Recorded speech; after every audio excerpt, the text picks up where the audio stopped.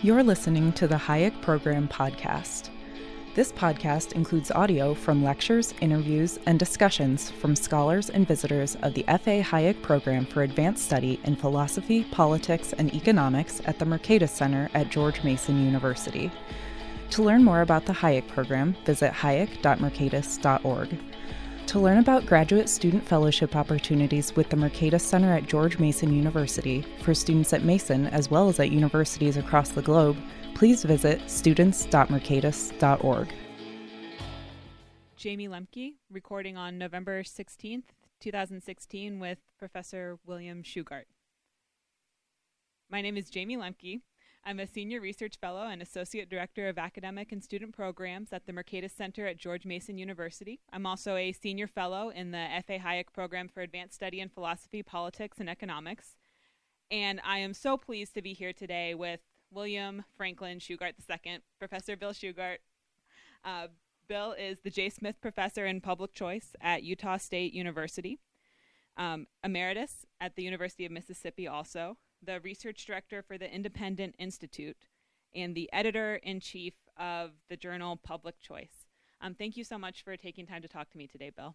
Thank you for being here and inviting me. Appreciate it. Yeah. I would have to be here anyway, so it's extra special that you're here. Okay, so I want to just dive right in and ask you some questions about your background with public choice economics and your experiences as public choice was really developing as a discipline. So I want to start at the beginning and ask you kind of how you first got interested in public choice, because your dissertation work at Texas A&M, which I know you're still very proud to be an alum of that institution, was in labor economics. But by time you start teaching at Clemson, you seem to be pretty strongly within the field of public choice. So what motivated that shift? Bob Tollison. I started my dissertation work in labor because I had just been discharged from the U.S. Navy in the end of 1975. And my last 2 years in the Navy, I was stationed in D.C. the whole time. I worked at the Pentagon delivering mail for 3 years, and then I found out about a think tank in Rosslyn, Virginia, called the Center for Naval Analyses. It's now called CNA Corp, but at the time I was there, it was pretty much the Navy equivalent of the RAND Corporation.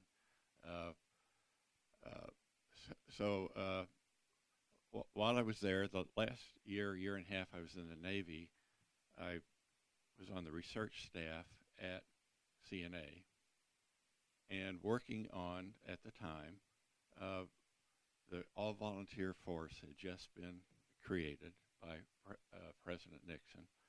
And there was a lot of interest in the Navy and the other services of how much we have to pay to keep people in the Navy once or to enlist in the Navy in the first place, and if we send them to a school and they develop, technical skills in nuclear power or any other field, we would like them to re-enlist.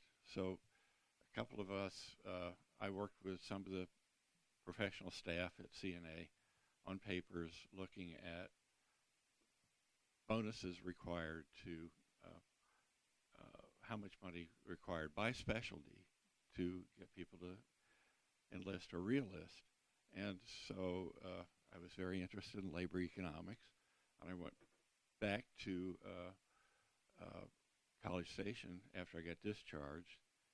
I had in my mind I was going to do labor, and I sought out Art Devaney, who was on the faculty there at that time, and asked him if he would direct my dissertation once I got far enough along in the PhD program, and he said yes. And so that my dissertation was on the Air Force manpower problems, which was very similar to what was questions that were being asked about by the Navy, and so it just seemed like a natural thing to do. Bob Tollison was the chair of the economics department at Texas A&M when I returned to graduate school. And I wasn't smart enough at the time to take any courses from him or to get start writing papers with him. So I had to wait for a few more years for that connection to be made, and it was made at the Federal Trade Commission. After Ronald Reagan was elected to the presidency, he appointed Jim Miller, James C. Miller III, a classmate of Bob's at UVA. Bob was a student of Jim Buchanan, wrote his dissertation there. But Jim Miller appointed Bob as the director of the Bureau of Economics. And I was already there. I had taken a job as a staff economist at the FTC. And we met or re-met ourselves during a fire alarm at the building in Georgetown where the Bureau of Economics was. And the rest is history, as they say. So had you interacted with Tollefson at all while you were at A&M? In social ways, but not academically. Okay, just casually. Yeah, just casually. And then the world gave you a second chance, almost by accident. Yeah, it did. It was a fire drill. I was a staff economist at the FTC. Bob had just been appointed as the director. And while we were all milling around out front of the Gilman building in Foggy Bottom, I went up and reintroduced myself to Bob. And he said he remembered me, and he wanted me to come up to his office to talk about working directly with him in helping him with his job as director. And I went up. He gave me a memo to read. He gave me a test. He said, summarize this memo. Look at the arguments that the economists in the BE have made about this case. Look at the arguments of the lawyers, staff on that same case. Write me 3 pages to distill down the arguments and then give me your opinion about what I should do. And I guess I passed the test because the next day I was appointed as a special assistant to the director of the Bureau. And I started working with Bob and continued that for 40 years.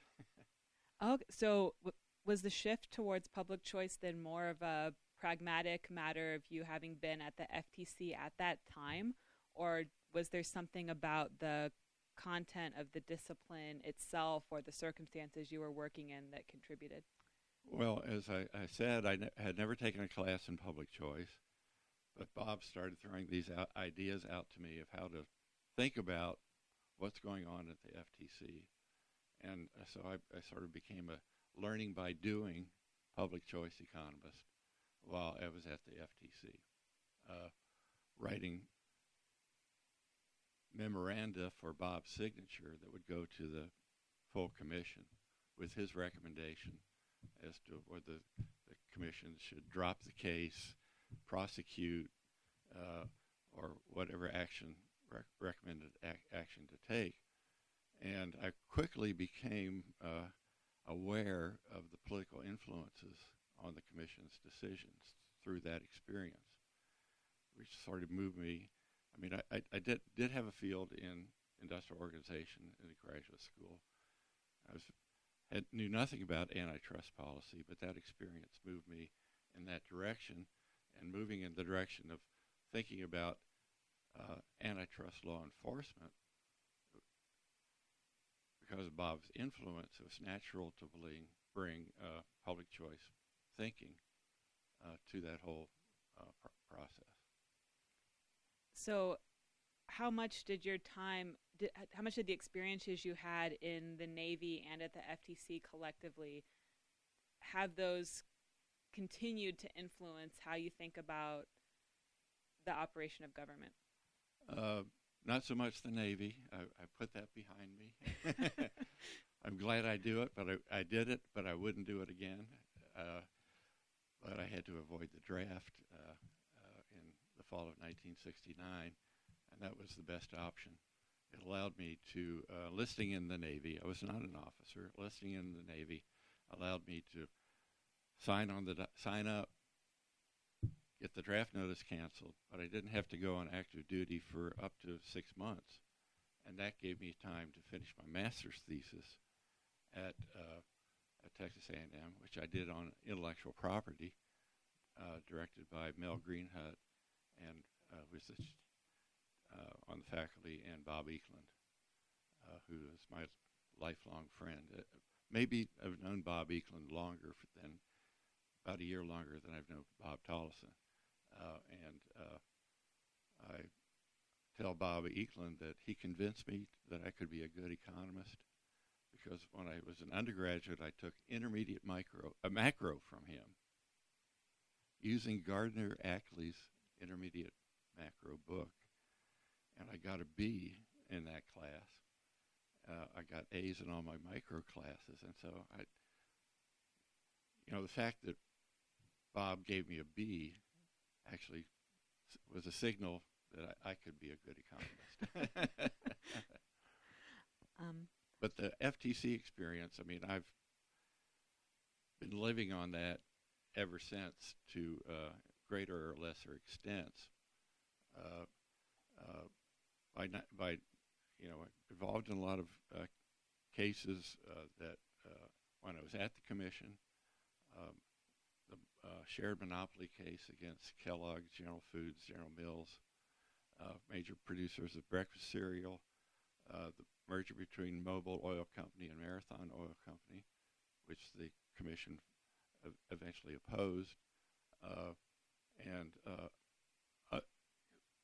those cases, and going back and looking at theories of I/O and micro to think about those cases, and then adding in public choice ideas,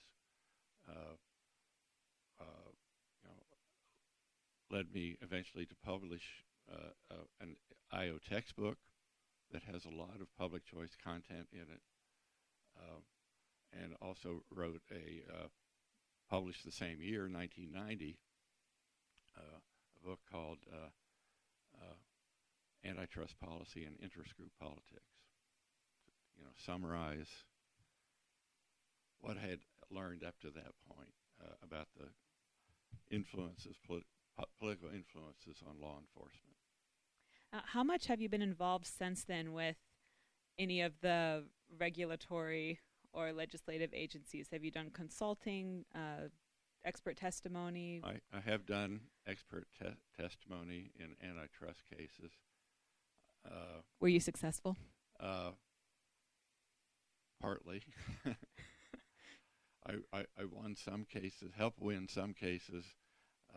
I always, in antitrust, you want to work for the defendant, because the plaintiff is either going to be the government, FTC, or the Department of Justice, or a competitor of the firm that's being accused of monopolizing a market or doing stuff like that, violating the law in various ways.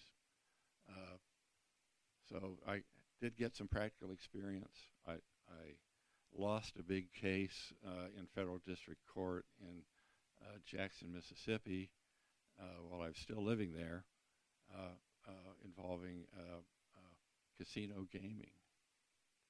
Poker games played at a table against the house, not against other players, and did analysis of the relevant market, and I thought it was a very sound analysis, but the plaintiff in the case, which was a guy who had been a professional poker player all his life, and the inventor of a game called three-card poker,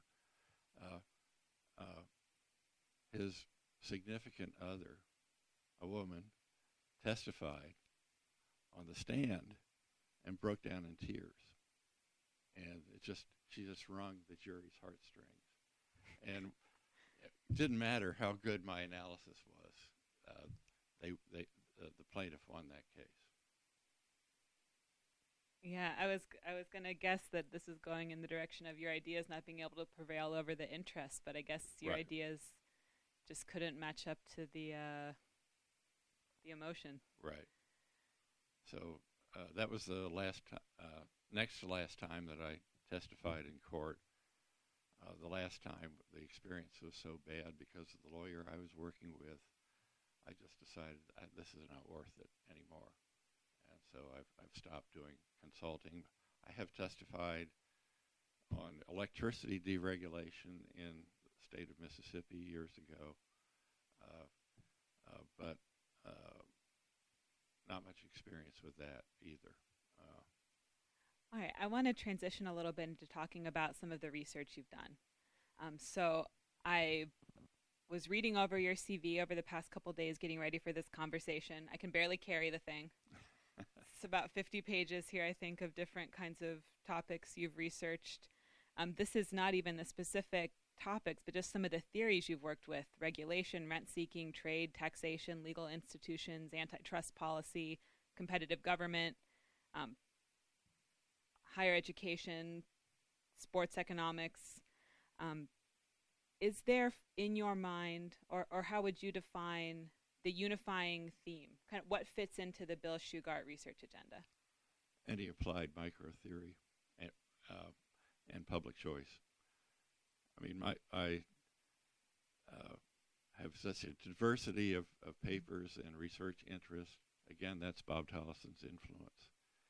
I mean, his CV is twice as long as mine. You would need a hand truck to bring it in here if you wanted to. But he's the same same type of person. Is it an interesting question to think about? Doesn't really matter what the application is. And he's done religion, he's done sports, he's done antitrust, he's done history of thought. You know, the gamut of. One of the remembrances I've written about him, I liken him to Gordon Tullock in terms of his being an economic imperialist,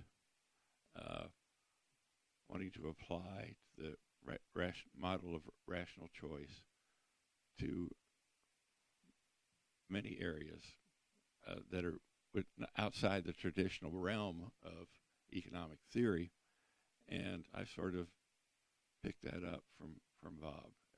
It's I think if I had one focus stream, of health education, higher education, or international trade or whatever, that I would quickly have become bored. Working on the intensive margin of research rather than the extensive margin, where the whole world is available for thinking about, and that I recognize that I jump all over the place in my research, but that's Bob's model, and I followed it pretty closely. I mean, he and I, in 2007 was his 65th birthday, and between the econ department at Clemson and Public Choice, me, the journal, we had a 2 or 3 day conference with papers being presented in his honor, not only by former students and colleagues, but by current students at Clemson. And again, you can look at, we eventually that Festschrift, that special issue, was published in 2010, and just flip through that, and there are papers all over the street in terms of topics, but they're all unified by in one way or another being applications of microtheory with a public choice twist to them. And one of the papers that was presented at that conference, I don't want to act like I'm doing self-promotion here, but it was. Oh, please! Where else are you going to self-promote if not on your own interview? If I don't do it for myself, who else is going to do it? Was written by Nicole and Mark Crane, and the original title of the paper was Bob Tollison, an empirical analysis. And what they did was go through his CV, look at his research productivity over time, and it was starting to peak a little bit when at the age of 65, but it was still, the slope was positive. And he looked at, one of Bob's characteristics was that he had so many good ideas for research that he couldn't possibly have carried them out by himself from start to finish. And he's not an econometrician. He's not a mathematician. He's an idea person. And so he would assemble a set of one or more co-authors for particular papers that brought complementary skills to the table to him, whether it's empirical, whether it's modeling, whatever. And so he's had something on the order of 500 co-authors over the course of his academic career. And according to Crane and Crane, I'm number one on that list. He and I published in excess of 60 papers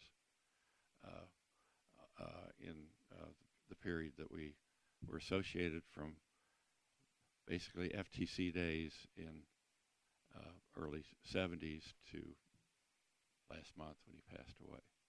Yeah, well, looking at your CV, that's not surprising at all. So if he was the idea man, what was your role in the specialization? Early on, it was econometrics. I mean, running regressions, doing empirical tests of the ideas.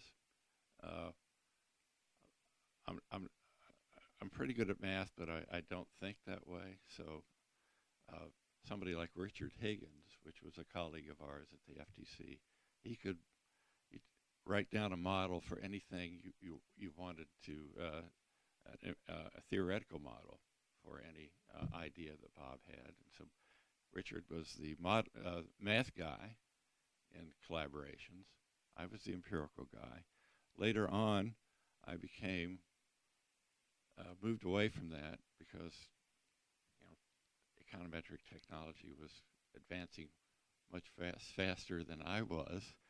I became I think I was a better writer than Bob.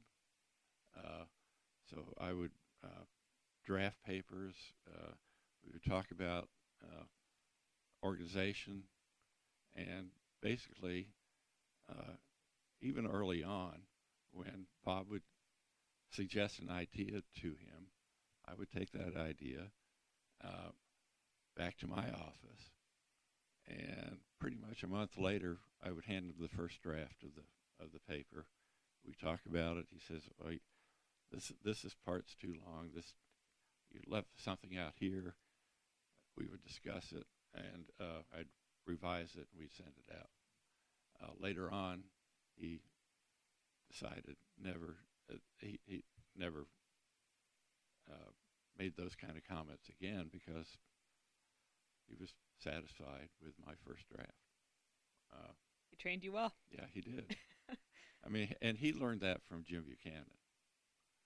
The idea, Jim once said, if you have an idea, it's a dream until you get it down on paper. And, if you wanted to talk to Jim about a research idea, you didn't walk into his office and start talking. You would write up a page or two, hand it to him and say to him that, I think this is a good idea. What do you think? And he would take your 2-page summary, read it, and then we would talk the next day about it. Because,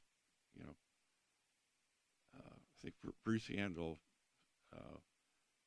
quotes Buchanan as saying, if you're not writing, you're not thinking. And Bob thought a lot.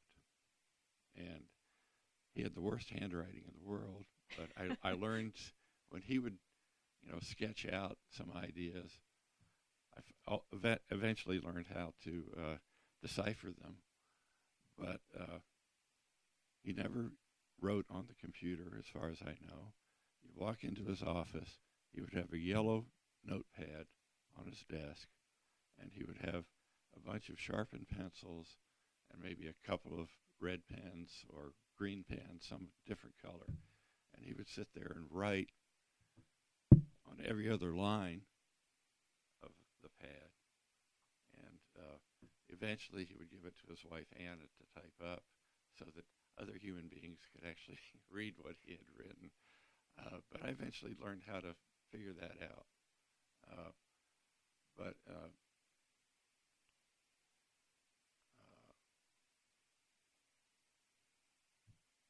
I passed ideas to him from time to time that he thought were interesting, and we would do a paper on that idea. Okay, well, I definitely want to talk more about both Tolleson and Buchanan, and probably Tulloch too, when we talk about the Public Choice Center. But first, I want to follow up just a little bit on the description you gave of your research, which was applied micro with a public choice twist. So I want to ask for you, what does it mean to have a public choice twist? Because I think it's probably not just the word government is in the paper. Right. It's rational behavior outside of markets, outside of a formal market setting. And it could be corporate boards of directors, it could be legislatures, it could be committees. The idea that everybody is self-interested by and large, although they're thickly self-interested, not thinly, not just wealth or income maximizers. And idea is to use that mindset of rational choice and apply it anywhere. Bob and I wrote a paper called Economics in English, which subtitle is Economics of Language Growth. And we sort of took Hayekian language development as spontaneous order, looked at I got a data set, the second edition of the Oxford Economics Dictionary at one time had a searchable CD, and you could search by nouns, verbs, adverbs, blah, blah, blah, and looked at the growth of the language over time in terms of the number of words in the OED from as early as we could go back up until the late 20th century, and looked at the impact of foreign trade on words. They're called loan words from other languages that people that, a Brit transacting with a Frenchman what might pick up in a conversation and bring it back, and eventually becomes incorporated into the English language in dictionary form. Of course, language develops first orally, and it's only later that through use meanings of words become accepted. Sometimes they change over time, but they end up in the dictionary. And the nice thing about the OED data set was for every word, there's an illustrative quotation, a sentence, where is the earliest use of that word in writing. And you can search by those dates. See the words coming into the language.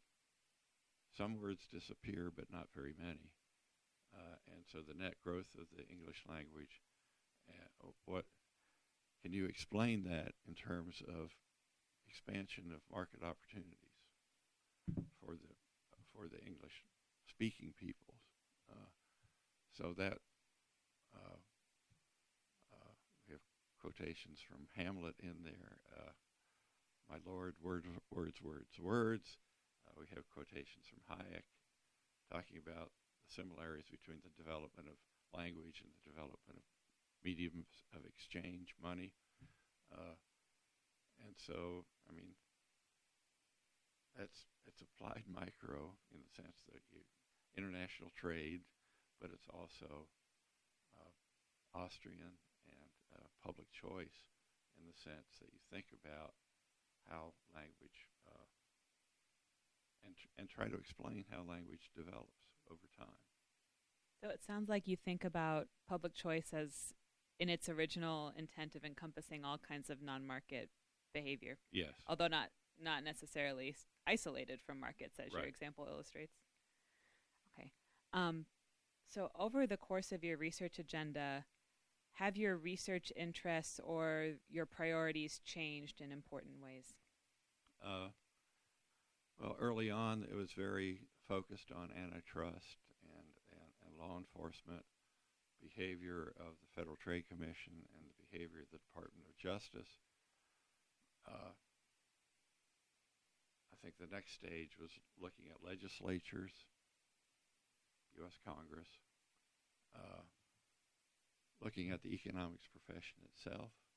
Bob and I and David LeBand did papers on sort of citation practices in the field of economics.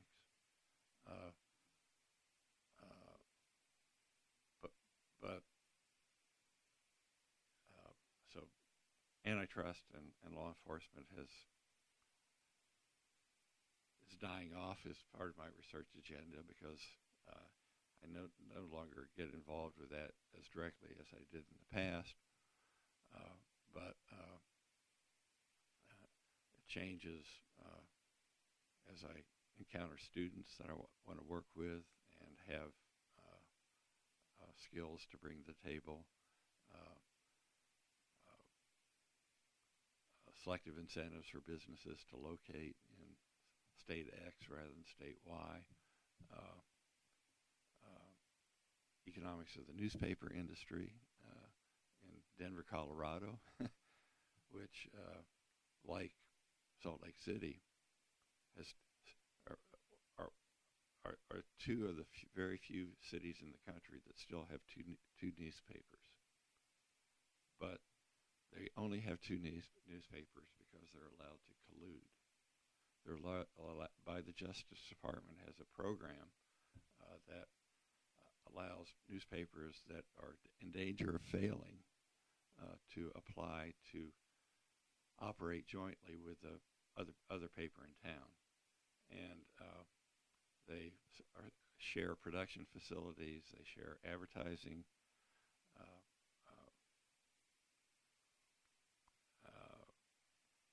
And they share reporting. The only thing they're supposedly not allowed to share is editorial content. So I had a graduate student at Mississippi that did a paper that ended up in a term paper that actually ended up in the antitrust bulletin on newspapers in Denver. So you know, I have not focused on any one topic ever, and I'm still not doing that. I still do what is interesting and in which I can, like Bob, find somebody nowadays to do the high-powered econometrics or math. And I've also been, in the last 3 or 4 years, working with a lot of students at Utah State writing op-eds for local and national media. And I think it's a great way to help students learn how to write and how, in 600 words, to concisely explain an idea. Yeah. Uh, Well, before we get too much further along, since we are at George Mason, I definitely want to make sure we get the chance to talk about the time you spent here in the Department of Economics and at the Center for the Study of Public Choice. So, what was your relationship with the Center for the Study of Public Choice when you moved to George Mason in 1985? well, I had moved to Clemson with Bob after the FTC about a year later after he moved there. And we were at Clemson for a couple of years, and he moved back to Mason to become the director of the Center for Study of Public Choice. And I had just, on the basis of the first article that Bob and I published, which was in the AER, had gotten promoted from assistant to associate at Clemson after 1 year on the faculty. I didn't have tenure, but Bob came to Mason, wanted me to come up, found a place for me. So I moved up and became part of the center. I was appointed as associate professor of economics without tenure in the econ department, but I also had joint appointment in the Public Choice Center in George's Hall, the old University Chapel, where we prayed at the feet of Gordon and Jim. But I came there in fall of 1985, I believe it was, and stayed for 3 years till the fall of '88. So I was present at the center when Jim won the Nobel Prize in 1986. Pretty darn exciting time, I tell you. And there were reporters crawling all over the center that day, and one of them wanted a copy of the calculus of consent. I handed him my Ann Arbor paperback, and so on CNN that night, if you're watching, that was my copy of the calculus that was on the news. So I only had one office in George's Hall. I worked there every day. Mostly I taught in the master's program down in Arlington, in the old department store building down there. That was the law school, its original location, the only law school in the country with an escalator at the time.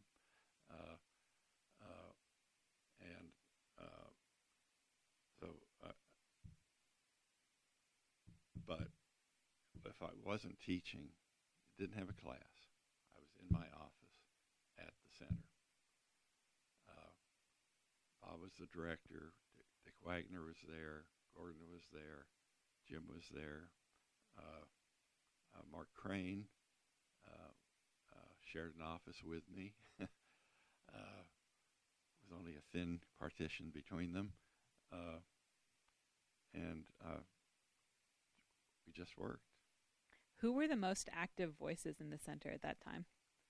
I've left out David Levy, who was there. Dwight Lee was there for part of the time I was there. He left about a year after I'd gotten to the center. I moved to Georgia, and I've told him ever since that I know he moved because he couldn't keep up with me. I'm sure he appreciates that. And we joke about it all the time. I mean, Dwight insults people, and like Gordon insults people that he likes. So you're saying it was a very collegial environment? Yeah, it was very collegial. Jeff Brent, and we had visitors coming in all the time. Jeff Brennan was there for a year. Victor Vanberg, Peter Bernholtz. I'm probably leaving out names that I shouldn't leave out, but it was a very collegial environment. We had seminars every Wednesday afternoon in the chapel part of the facility, and it was just productivity. Ideas were flying around in the air from everywhere. Productivity was sky high. I think at the height of our collaboration, Bob and I were producing a paper a month. And, you know, on top of all the research Bob was doing, he was doing all the administrative work for the center. And in 1988, I got an offer from Mississippi to get promoted to full professor, double my salary, and I couldn't turn it down. So we moved away.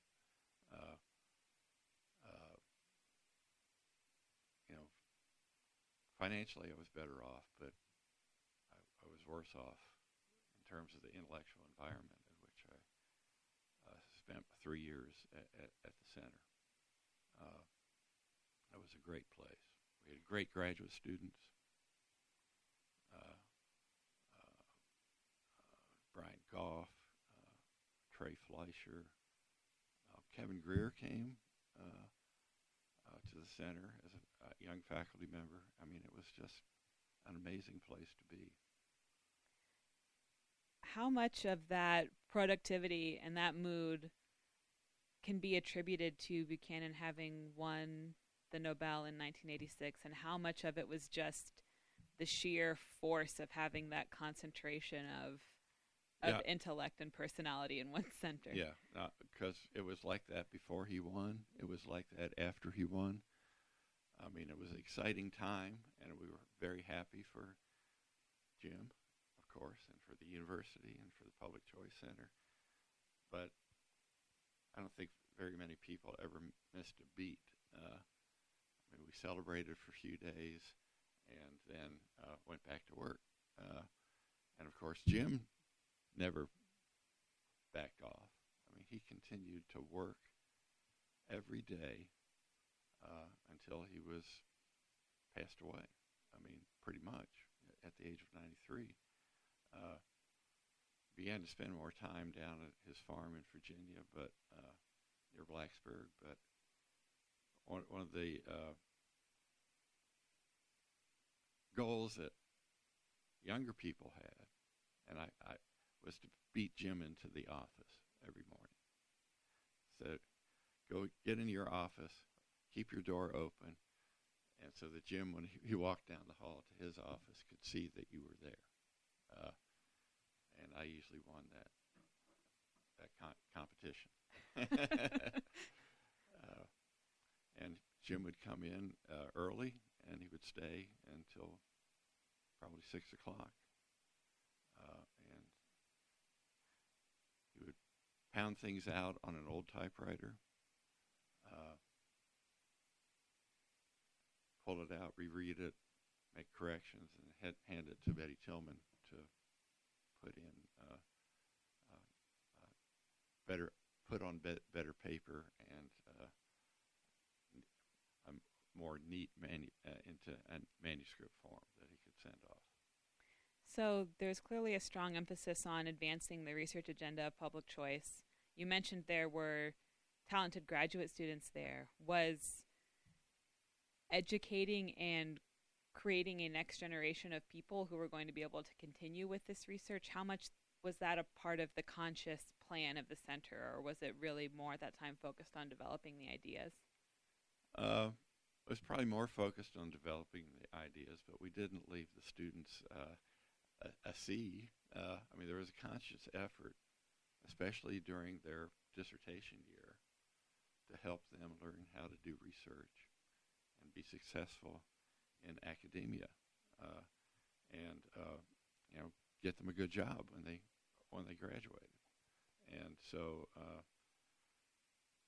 Bob loved his students, whether they were graduate students or undergraduates, and he consciously made an effort to get them involved in research projects to help begin their training for when they grew up, that they'd be able to do that stuff on their own, no matter where they were.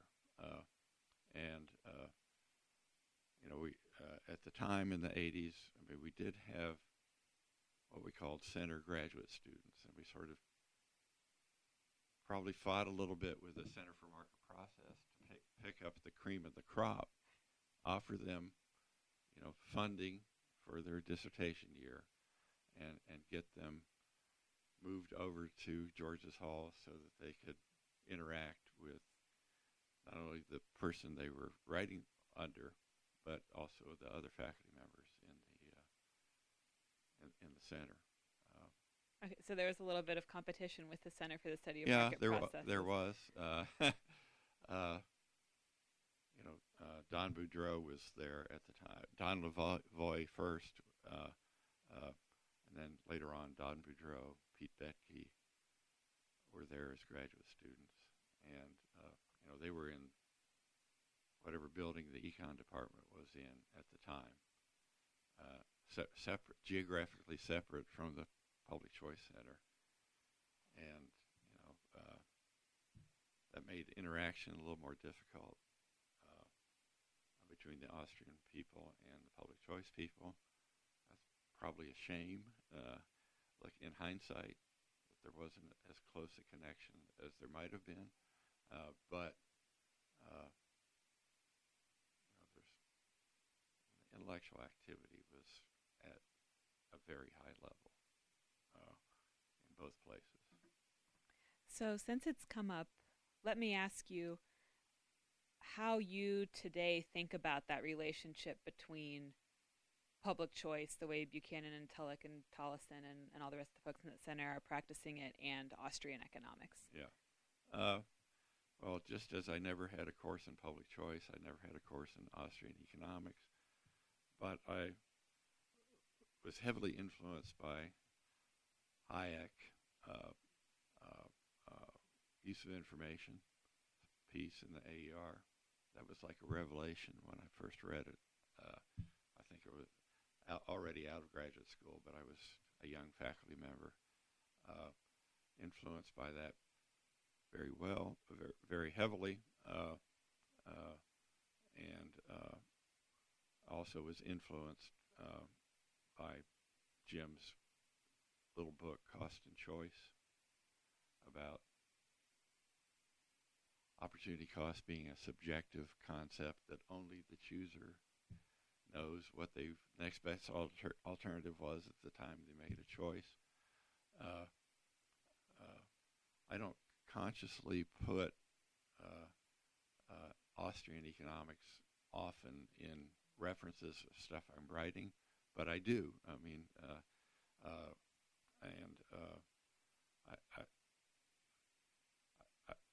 I like I think the approaches of public choice and Austrianism are very similar in the sense that focused on how human beings make choices within institutional constraints.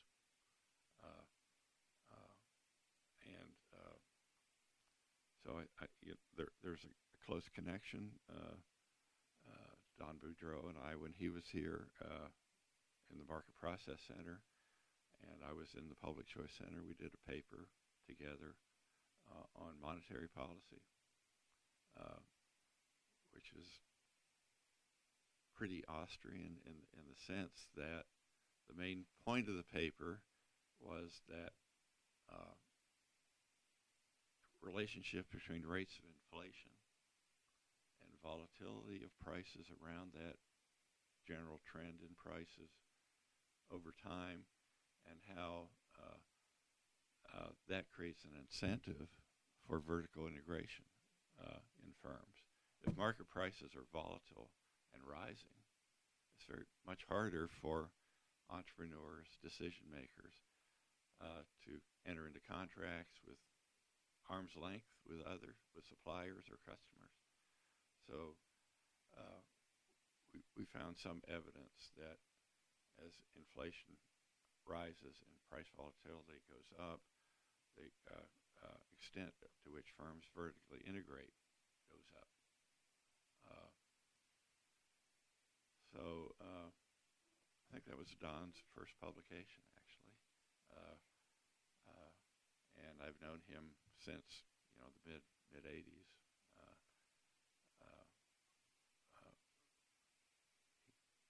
he and I once competed for the chairmanship of the econ department here, and he won.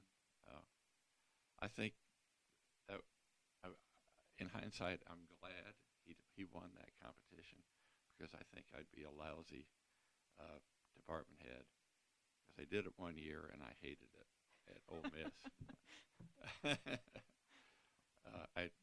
Opportunity cost of holding the hand of a faculty member or a student when I could be writing or reading is just too high. Yeah. So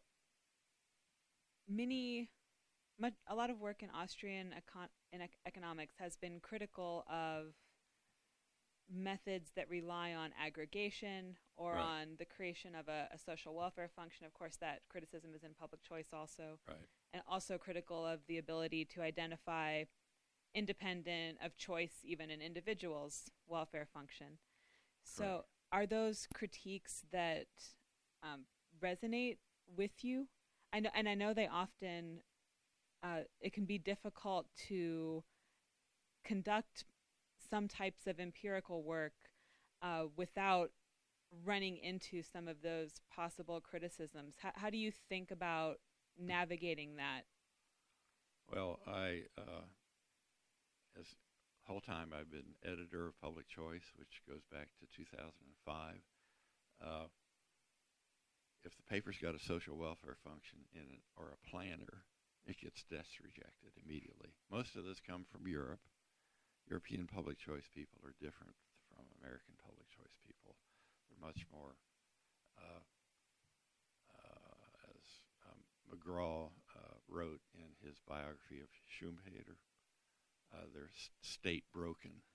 That is, the state is riding their back, and they're okay with that, by and large. I'm not. So,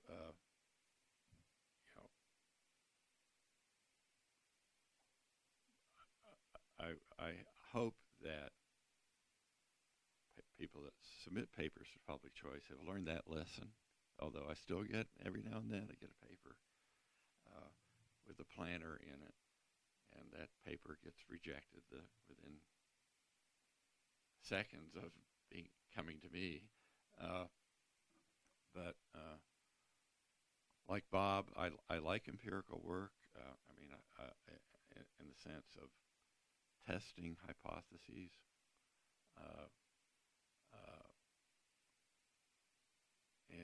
But I know those critiques of measurement from the Austrian side of things. That's never been emphasized as much on the public choice side, mainly because of Gordon Tullock's influence, I think, and through Bob. I think Bob wrote his dissertation under Jim, but I think he was more an heir to Gordon Tullock in terms of economic imperialist, and wanting to see, if at all possible, test empirical evidence of whatever issue you're talking about. So I continue that. I can evaluate econometric models and econometric methods, even if I don't do them myself anymore. But I like empirical papers. I'll be honest, just like Gordon did, just like Bob did. I've rejected a few for reasons other than measurement. I once had a paper that was so badly written. This has been 8 years ago or so. Came from Europe. Co-author was a big name in public choice in Europe. I'm not going to mention that person's name, but I think that he had a graduate student or a young faculty member. Here's an idea, write it up for me. And I'm not sure that this more prominent public choice person had ever read the paper before it came to me. And it was just god-awful written. It was about terrorism, suicide terrorism, and it took 5 times to tell the author to get this paper professionally copy edited before it was in good enough shape that I could actually read it from start to finish. And when I got to the finish, I realized that the econometrics was fatally flawed. And so I rejected it after 5 reviews. That's probably my record in terms of rejections. But pure theory is fine. Voting models are fine. But if it's a policy matter, I would like to see. Doesn't have to be very sophisticated. Let's see some numbers other than the page numbers in your paper. So this is not my intention to put words in your mouth, so I want you to react to this statement. This is not me making a statement for you, but I want to just hear your reaction to it. Okay. It's better to be interesting and clearly explained than to be trivial or dull, even if true. Correct. That's correct. Gordon wanted interesting papers.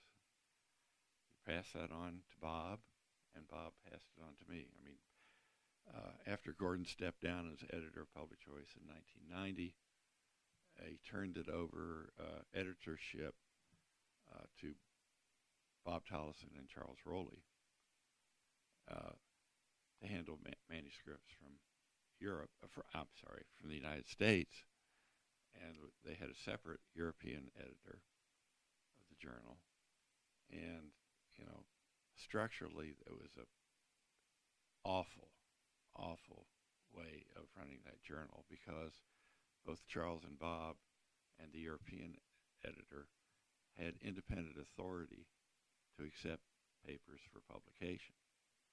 But this is before the internet. We're all doing everything by mail with a stop in both directions at Dordrecht in Holland. And, so Bob and Charles never knew how many papers had been accepted for publication in Public Choice by the European editor. The European editor didn't know how many papers that Bob and Charles had accepted. And so by the time I took over as editor in 2005,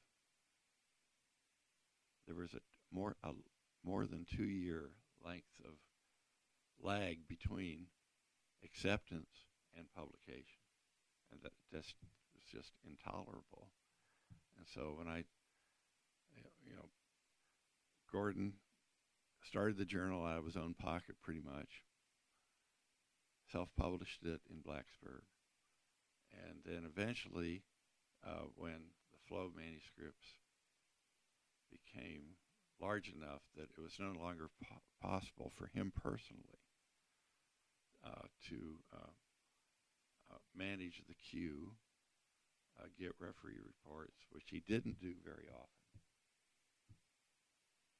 I can remember vividly at the center that Gordon would have a paper that he was a little bit unsure of. He would just walk down the hall and hand it to me or one of the other members of the faculty and ask, not for a report, a written referee report, but just thumbs up or thumbs down.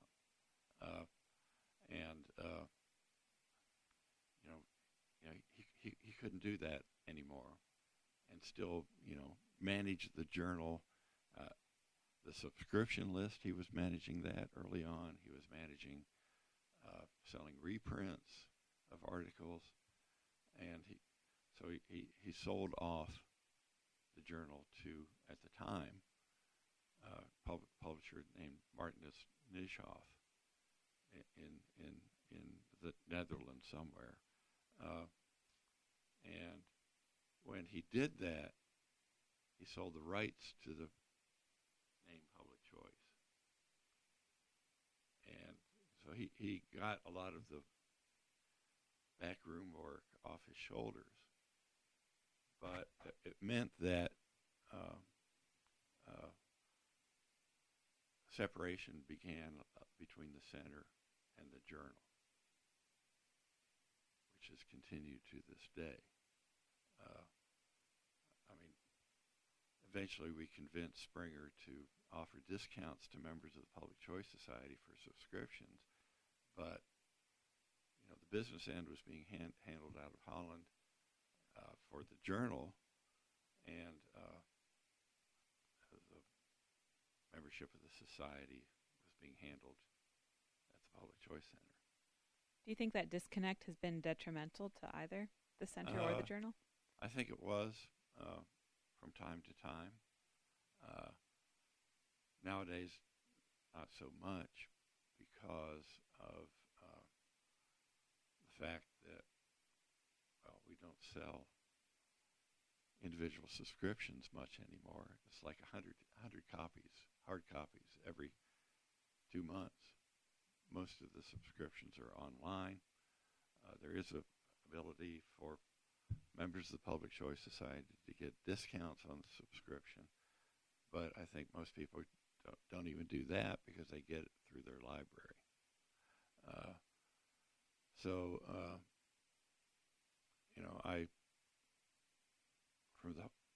From day one, I mean, the editor of Public Choice has been an ex officio member of the executive board of the Public Choice Society, and beginning with Charles Rowley and continuing on with me, I give a report to the board, executive board, every year in March at our meetings, and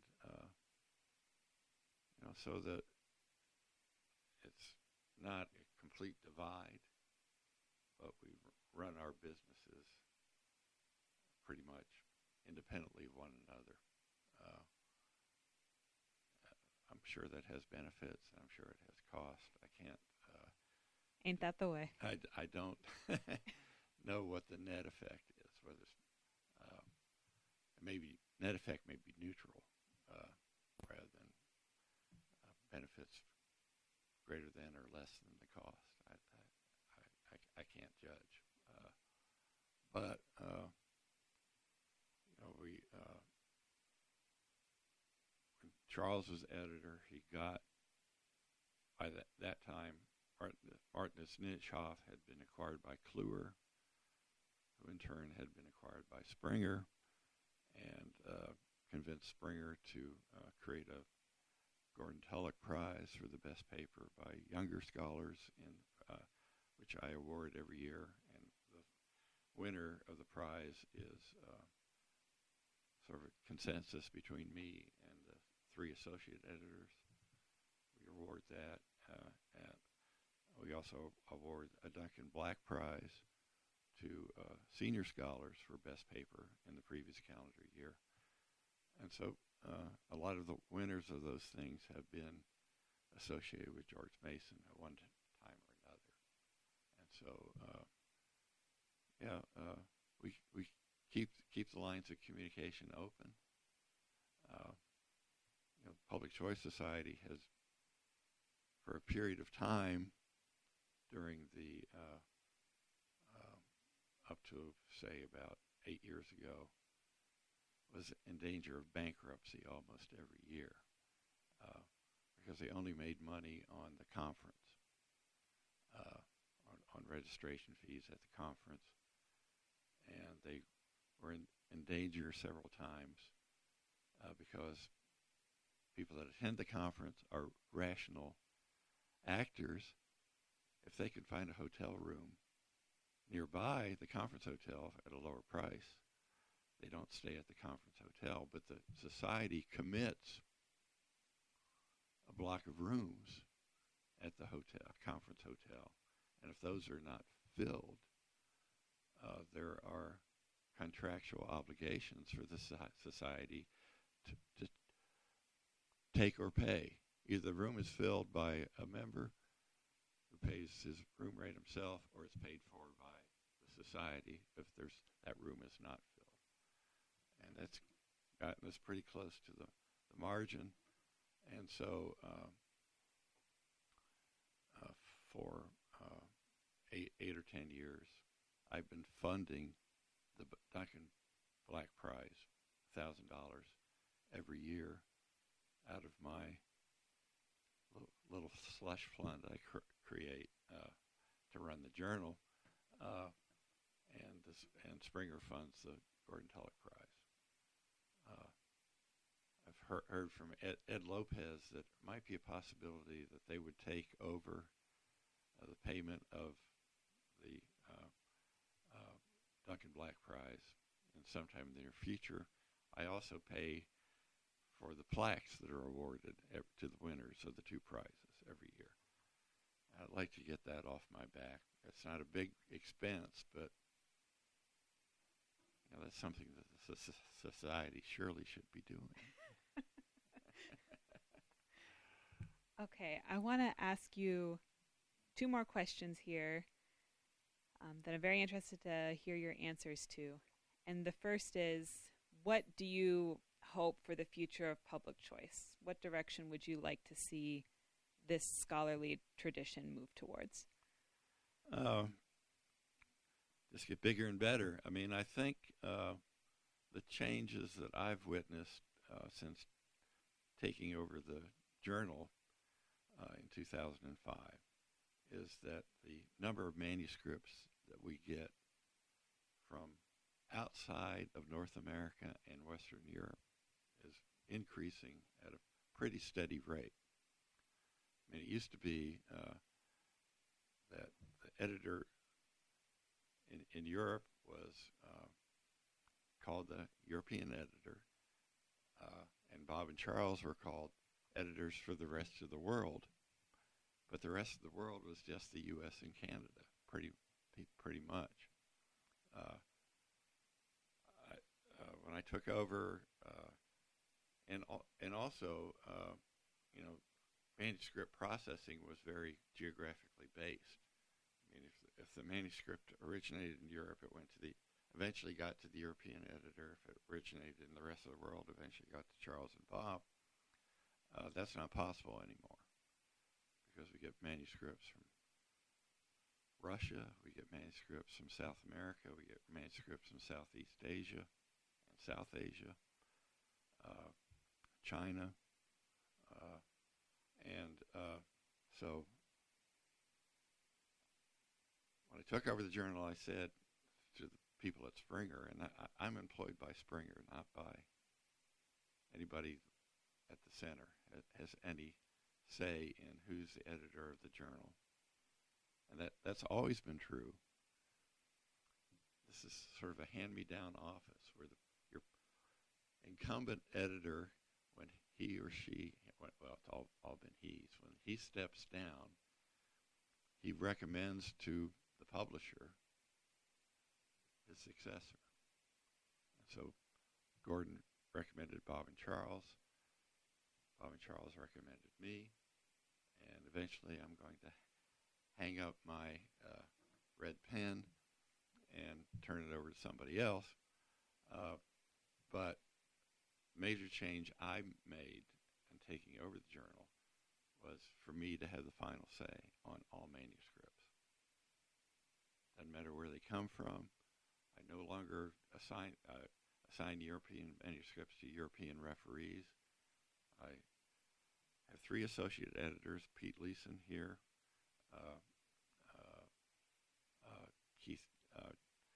George Vandenberg at Duke, but he stepped down, and Keith Doherty at Georgia has taken his place as sort of our political science editor.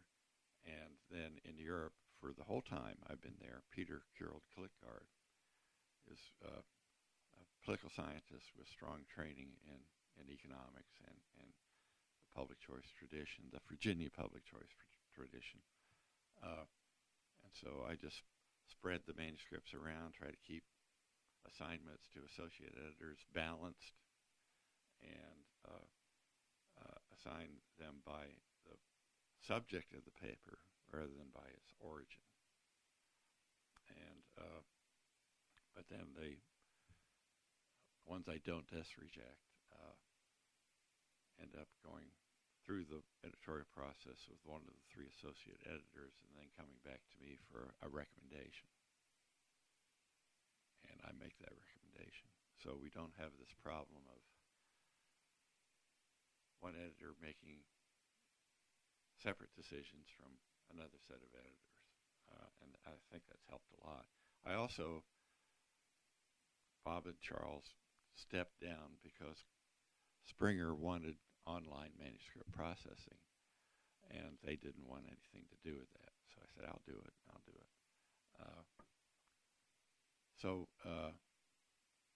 Directions I hope to see, at least in the medium term, is more public choice analysis of political institutions outside of Europe and the United States and Canada. And we're starting to see that.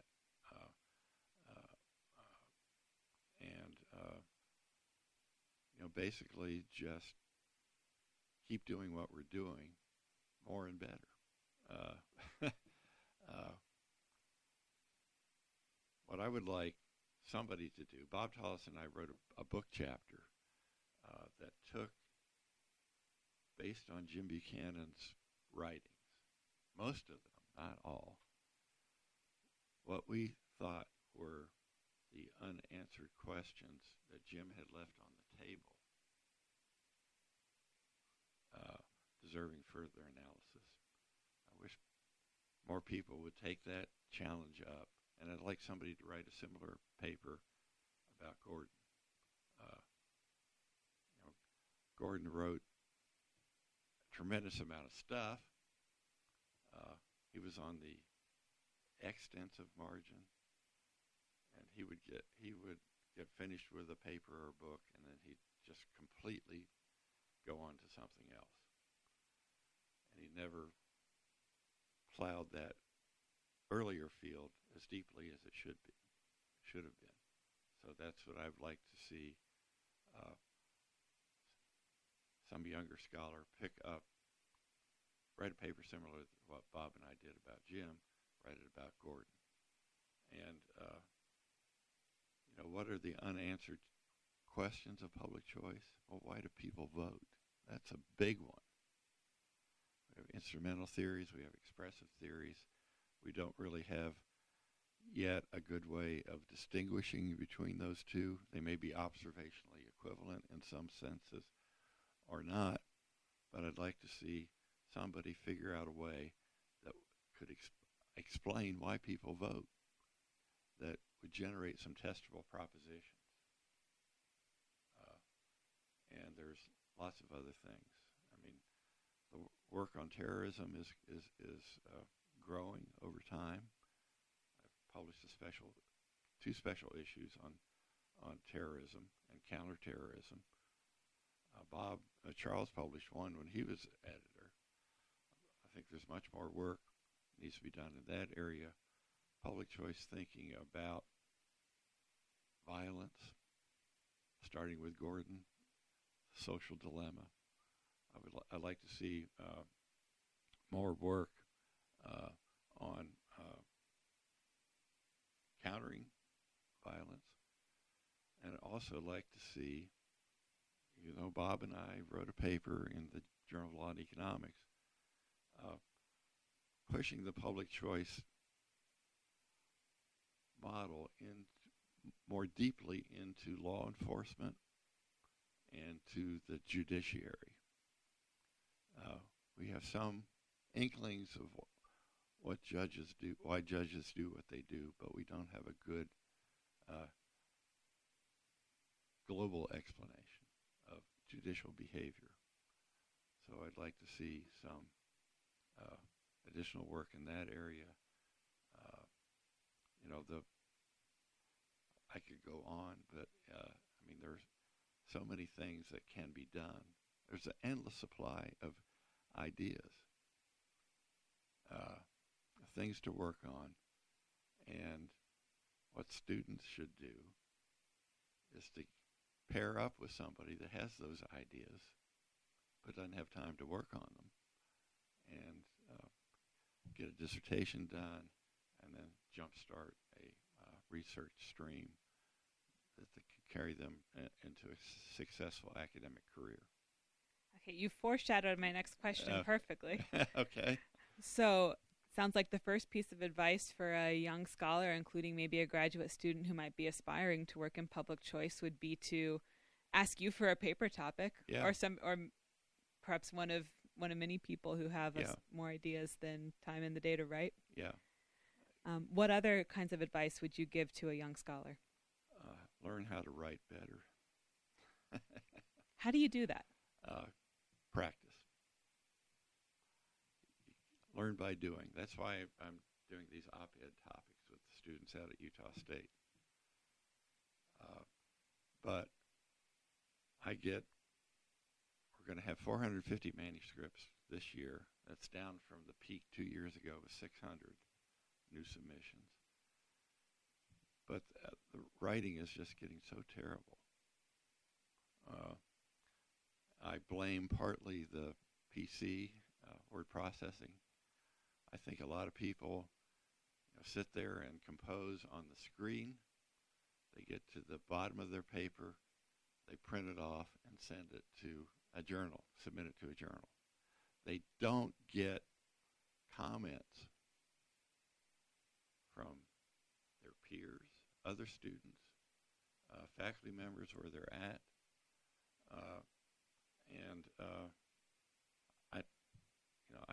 I've seen some papers that I seriously question whether the author himself or herself ever read the paper from start to finish. They're poorly organized.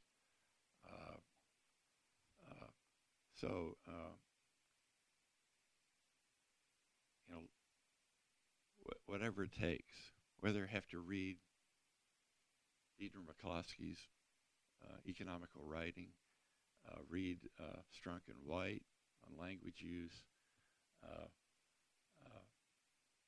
but mostly you learn how to write by writing and getting feedback on your writing. And so I think that's one piece of advice I would offer to young people. The other thing is, second piece is read stuff that was published more than 5 years ago. There's a tendency, I get a lot of papers that, the oldest citation is, the year 2000, the year 2005. Young people don't read enough. And that's another way of learning how to be a good writer, is to be a good reader. And it doesn't matter what you read. Read fiction, read history, read economics. Get the rhythm in your head from reading that can translate out of your hand or your fingers to paper.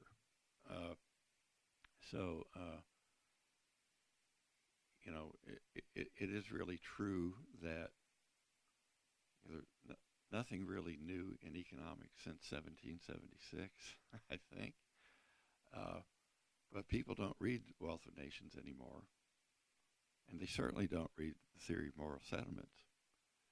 And we had Vernon Smith, Nobel laureate Vernon Smith, has visited Utah State now 3 or 4 times.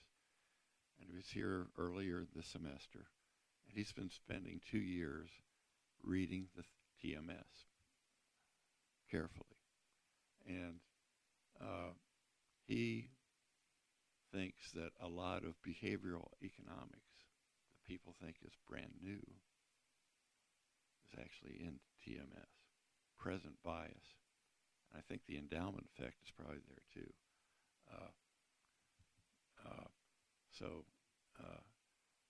Start with Theory of Moral Sentiments, read The Wealth of Nations, and read as much in the history of economic thought as you can, so that you don't think that something that's popped into your head is necessarily a new idea or a unique idea. It's probably out there somewhere. You can probably polish it around the edges or extend it in a new direction. But being well read in the history of economic thought, I think, is very important for young scholars if they want to have a solid foundation for building their their careers. Write papers, present them at conferences, present them in your own department, get feedback, but don't send in, the undigested manuscript that you just finished and haven't read to a journal. It just makes me mad, and it makes any other editor mad. And I do edit papers, not every paper, but when one of the associate editors recommends the paper be accepted, I tell them don't recommend it be accepted. There's an option for accept but incomplete, so it comes to me, and then I can read the paper and make editorial corrections, make substantive suggestions, and send it back to the author for one more go. I mean, I'm going to accept the paper, but I want to make sure the exposition is clear and that there aren't any obvious fatal flaws in the econometrics or the modeling.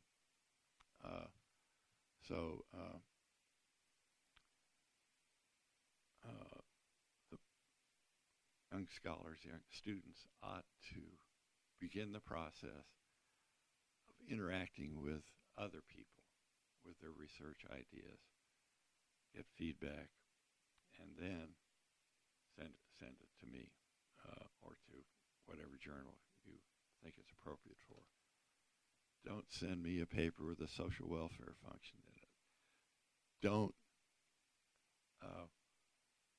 send me a paper that cites Person and Tavolini and Acemoglu and Robinson as if that's new stuff, because that's the only time I saw Jim Buchanan go ballistic and just be yelling at the top of his voice in the hallway at the Public Choice Center if somebody would mention any of those four names to him, because they're reinventing the wheel.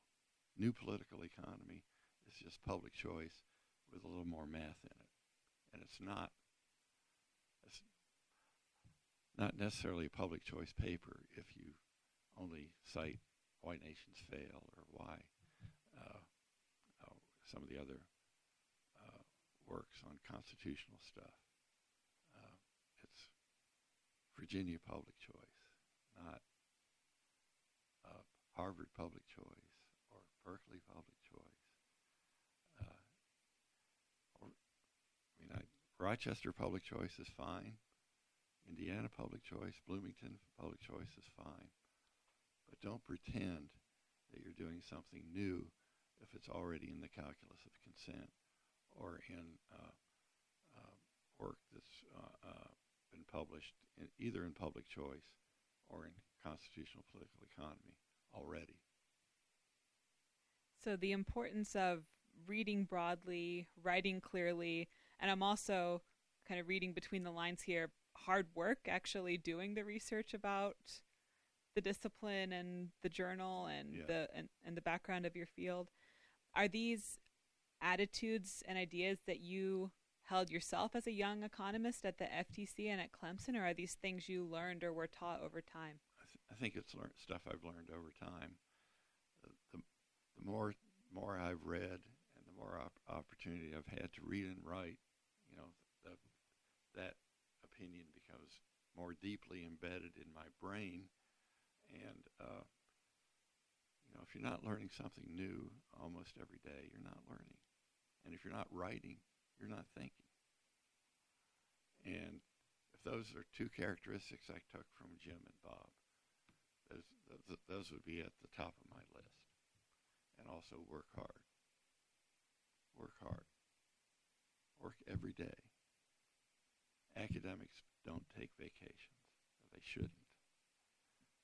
Because when you're not in class listening to a lecture, or you're not in class giving a lecture, you should be reading and writing.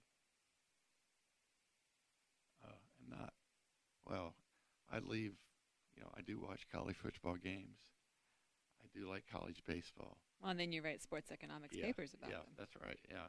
And, advantage when I was doing that was I could write Sports Illustrated off on my tax return. Because I need, especially the swimsuit issue, I needed, to do research on baseball and football. And so I needed that publication, as it was essential to my research stream at the time. Subsidies everywhere, public choice everywhere. Yeah, that's right. Exactly. Well, thank you so much for sitting down to talk with me today, Bill. This has been a really fantastic conversation. Well, thank you for inviting me. I look forward to spending a few more days here on campus in this nice new facility, and going down to our nation's capital to the Southern Economic Association meetings.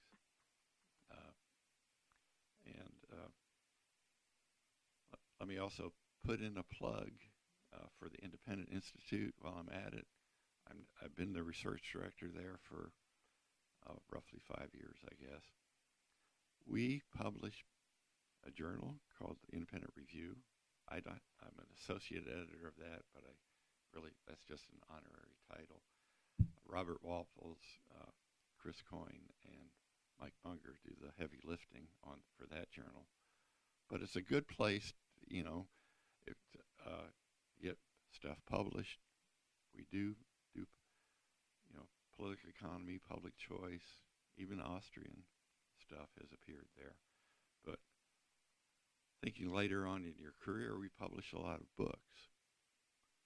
And we have comparative advantage over most book publishers in the sense we have a very thorough review process up front.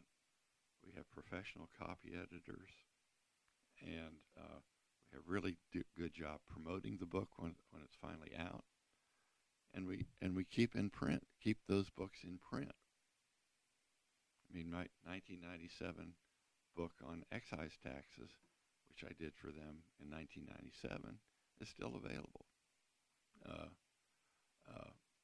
And most other publishers, given it was not a New York Times bestseller, so and most publishers would not keep it in print more than 5 years. We do. And we do a lot of really good promotion to get your name and your ideas out there. And of course, you have to pass through me. I advise on all book manuscripts. And so the same things I said about good writing before, for journal articles, is just as important for books. Because it's not well written, we're not going to be able to make any money selling it. And we'll have to, all the copies we printed will be in a warehouse somewhere gathering dust. But it'll be available if somebody wants to buy it. They'll get it out there. So we have to add to the advice. Not only do you work hard at writing and reading and collaborate with senior scholars, also publish in the Independent Review and Public Choice. Yes.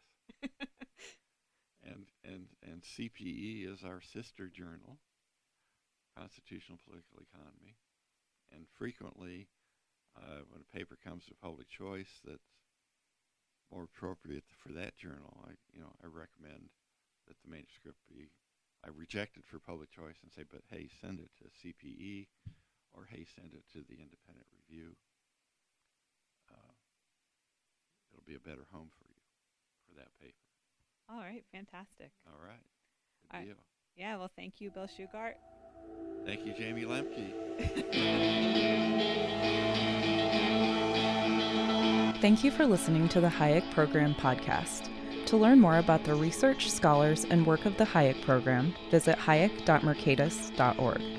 For more information about graduate student fellowship opportunities for students at Mason as well as at universities across the globe, please visit students.mercatus.org. We hope you recommend students to our programs or consider applying yourself.